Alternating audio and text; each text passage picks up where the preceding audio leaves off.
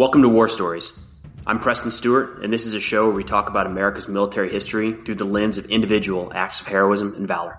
Enjoy.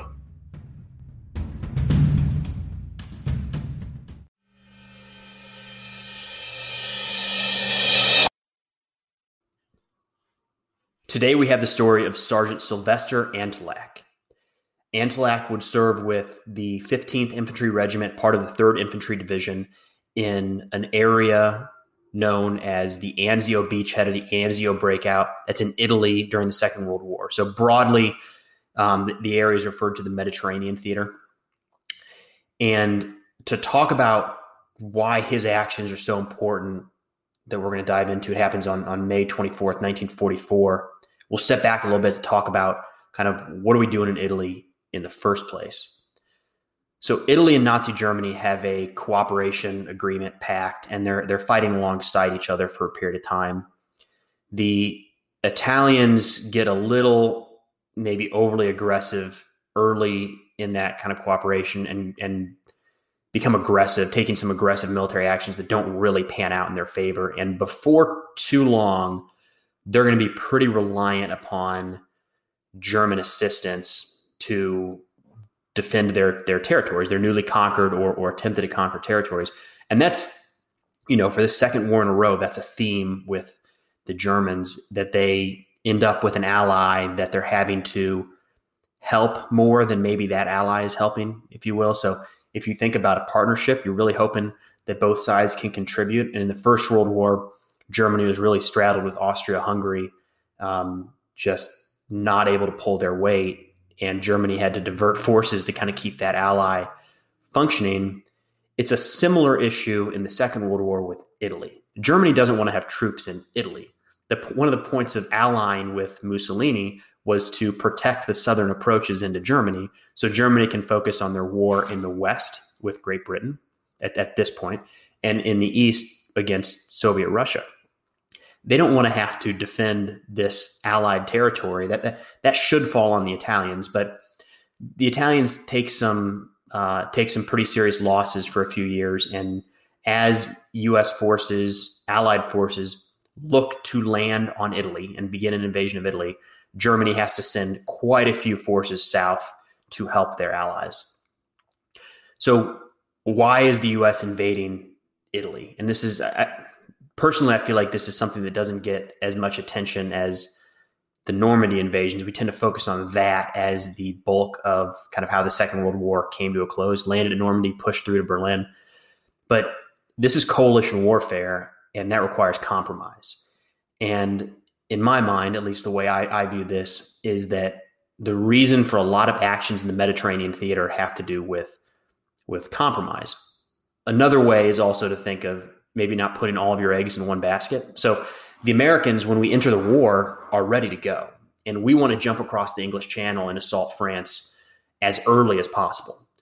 We start building up forces in the broader European theater of operations, but it's slow going. And Britain is concerned about going too soon.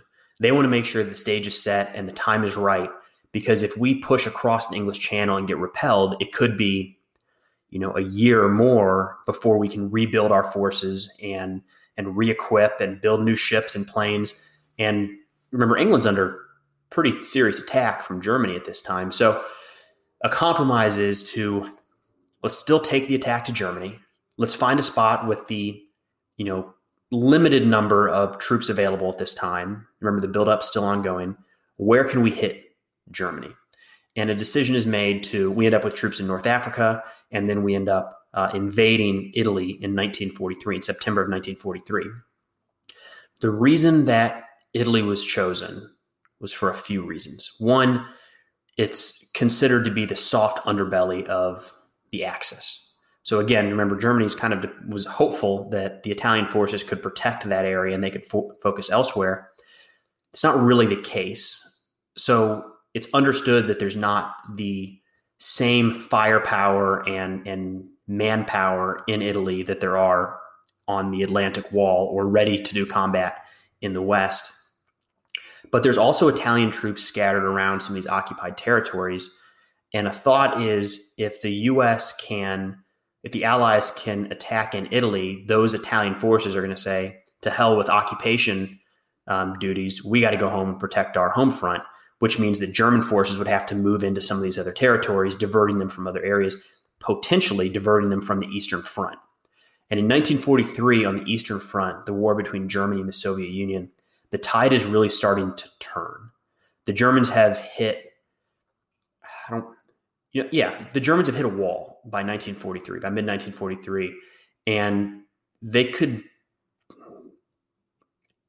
everything's kind of reversed. From that point on, the Soviets start pushing back against Germany. But if there's anything that we could do, remember the US, Great Britain, and the Soviet Union are all allies at this time fighting against Nazi Germany and Italy. So if we can attack in Italy and that pulls forces out of the Eastern Front, then it expedites the Soviet advance west. So there's a lot of reasons to go into Italy, and we have the manpower to do it, we have the equipment to do it. And, it's I don't think anybody would say this is the top of the list, but it never hurts to get some combat experience when you know you have a big battle coming up. So everybody knows there's going to be this grand invasion of Europe at some point, likely coming in France. It's not such a bad thing if people at all levels can get a little combat experience. This is an army that really hasn't fought, the U.S. really hasn't fought in 30 years. So another reason to dive into Italy is going to be to get a little experience.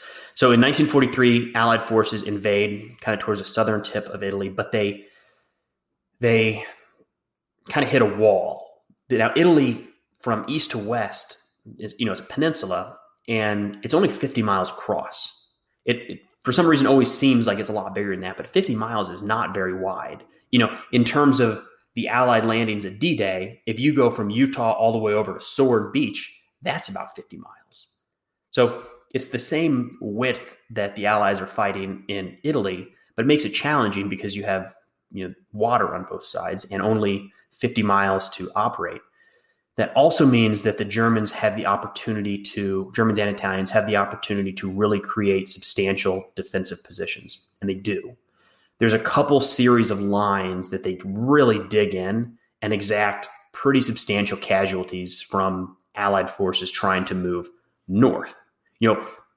At a high level, the idea is going to be to take Rome. We're still at a time where if we can take, the capital city, then maybe the country will fall, and that's kind of the idea. So if we can push up to Rome at least, that should maybe knock Italy out of the war, certainly push Germany back even further.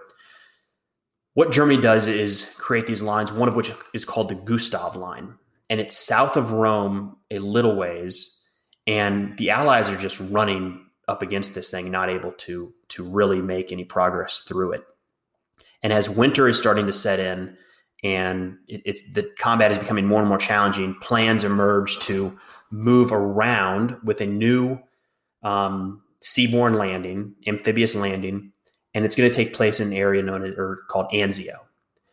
Anzio is not the most expected place for a landing. It's not perfect for this, but the high-level plan is to land at Anzio, which is behind the Gustav Line, and U.S. forces can push in from there and kind of collapse the German defense, right? So there's going to be Allied forces on both sides of this German defense. They might even just be able to cut off all of these German units and capture them entirely.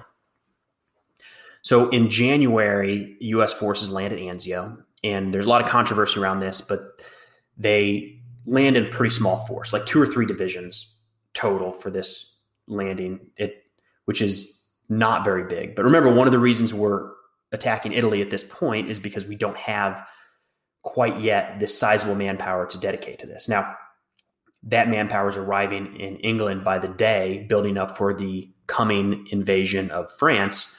But Italy is not front and center in everybody's mind, if you will. So just a couple divisions land at Anzio, and the commander on the ground takes the priority of setting in defensive positions.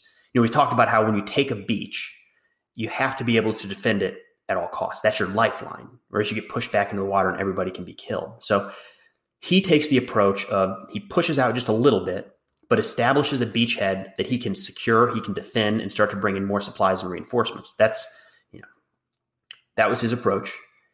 In retrospect, there's a lot of debate that he maybe should have been more aggressive and pushed inland further right away. And the reason for that is the Germans were caught off guard. They weren't right away. There wasn't a sizable defense of Anzio, but because the Allies didn't push and instead kind of set in a defensive perimeter, it allowed the Germans time to reinforce those positions. And before long, the Americans have this semicircle around this beach, and the Germans are also in a semicircle. They just happen to have some high ground and a lot more people and just start hammering Allied units. For a few months, there's some back and forth. Allies are trying to break out, but as more Allies, service members land on the beaches, more Germans are reinforcing and digging in, and it gets the combat becomes more and more challenging, and a breakout of the beachhead is becoming harder and harder to accomplish. Things kind of settle down, and the decision is made that in May, there's going to be a concerted U.S. offensive to punch through the German lines. Remember, it's not going to be like World War I style where they attack all across the front. There's going to be a concerted effort to punch through the lines in a few spots, exploit that, and start to move through up towards Rome, and then again kind of behind the Gustav line. That attack is scheduled to begin on May 23rd, 1944. One of the leading units in that attack is going to be the 3rd Infantry Division. Sergeant Sylvester Antillac is going to be a part of that attack and fights the whole first day, and by the second day is fighting with his unit when they come under fire from a few German positions. Now, he notices 2 separate German machine gun positions, and they're they're pinned down in a way that if they don't start dealing with these machine gun nests quickly, they could wipe out his entire unit. So seeing these two, Antillac takes initiative and jumps up with his submachine gun and charges directly at the first enemy machine gun. There's devastating machine gun fire landing all around. I mean, they pinned down, at least an American platoon, maybe more. And this one guy stands up, runs into that fire to overrun the position. Now, as he's running, he gets hit and falls to the ground. His guys are watching, not knowing what to do, not knowing if they can help, but he gets up and he starts running again, continuing the attack. He's hit again, falls. These guys don't know if he's alive or dead. They're waiting. He gets up again, continues charging. Before he reaches the emplacement, he gets hit a third time, hit 3 times in this assault on this German position. This third strike pretty well destroys his right arm. It's not functional anymore. So this time, the third time, when he stands back up after being wounded 3 times, he shifts the submachine gun to his left arm, tucks it in under his armpit, charges forward, still charging forward, and starts spraying fire at close range into the German emplacement. He promptly kills 2, and 10 Germans quickly surrender. So wounded 3 times, just about lost his right arm, overruns this German position, alleviates much of the stress of his unit back there that was at risk of being wiped out. He calls his guys forward, and they consolidate in this position, take the prisoners, and his guys are telling him, hey, you got to get treated. You need to get looked at, get medical attention. But they're still under fire. Remember, there were 2 German machine gun nests. So he refuses medical aid, and instead of just continuing to fight with his guys, stands up and looks out at the second machine gun position about 100 yards away, again over open terrain. It's pinning down soldiers all around him. And Sergeant Antillac, having been wounded 3 times, not able to use his right arm, stands up and once more charges this German machine gun position.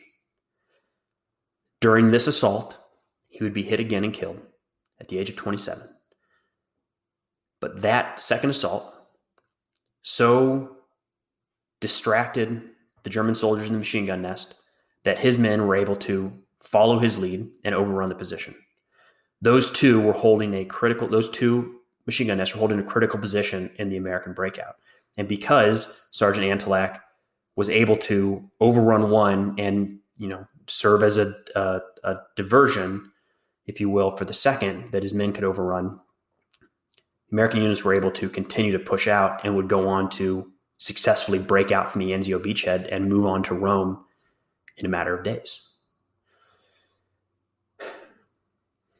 In turn, for that brave action, nobody telling him to do it, just taking the initiative, jumping up in the face of withering German machine gun fire, overrunning a position by himself, and then setting the stage for the second to be opened up to allow Allies to continue the breakout, Sergeant Sylvester Antelak would be awarded posthumously the Medal of Honor.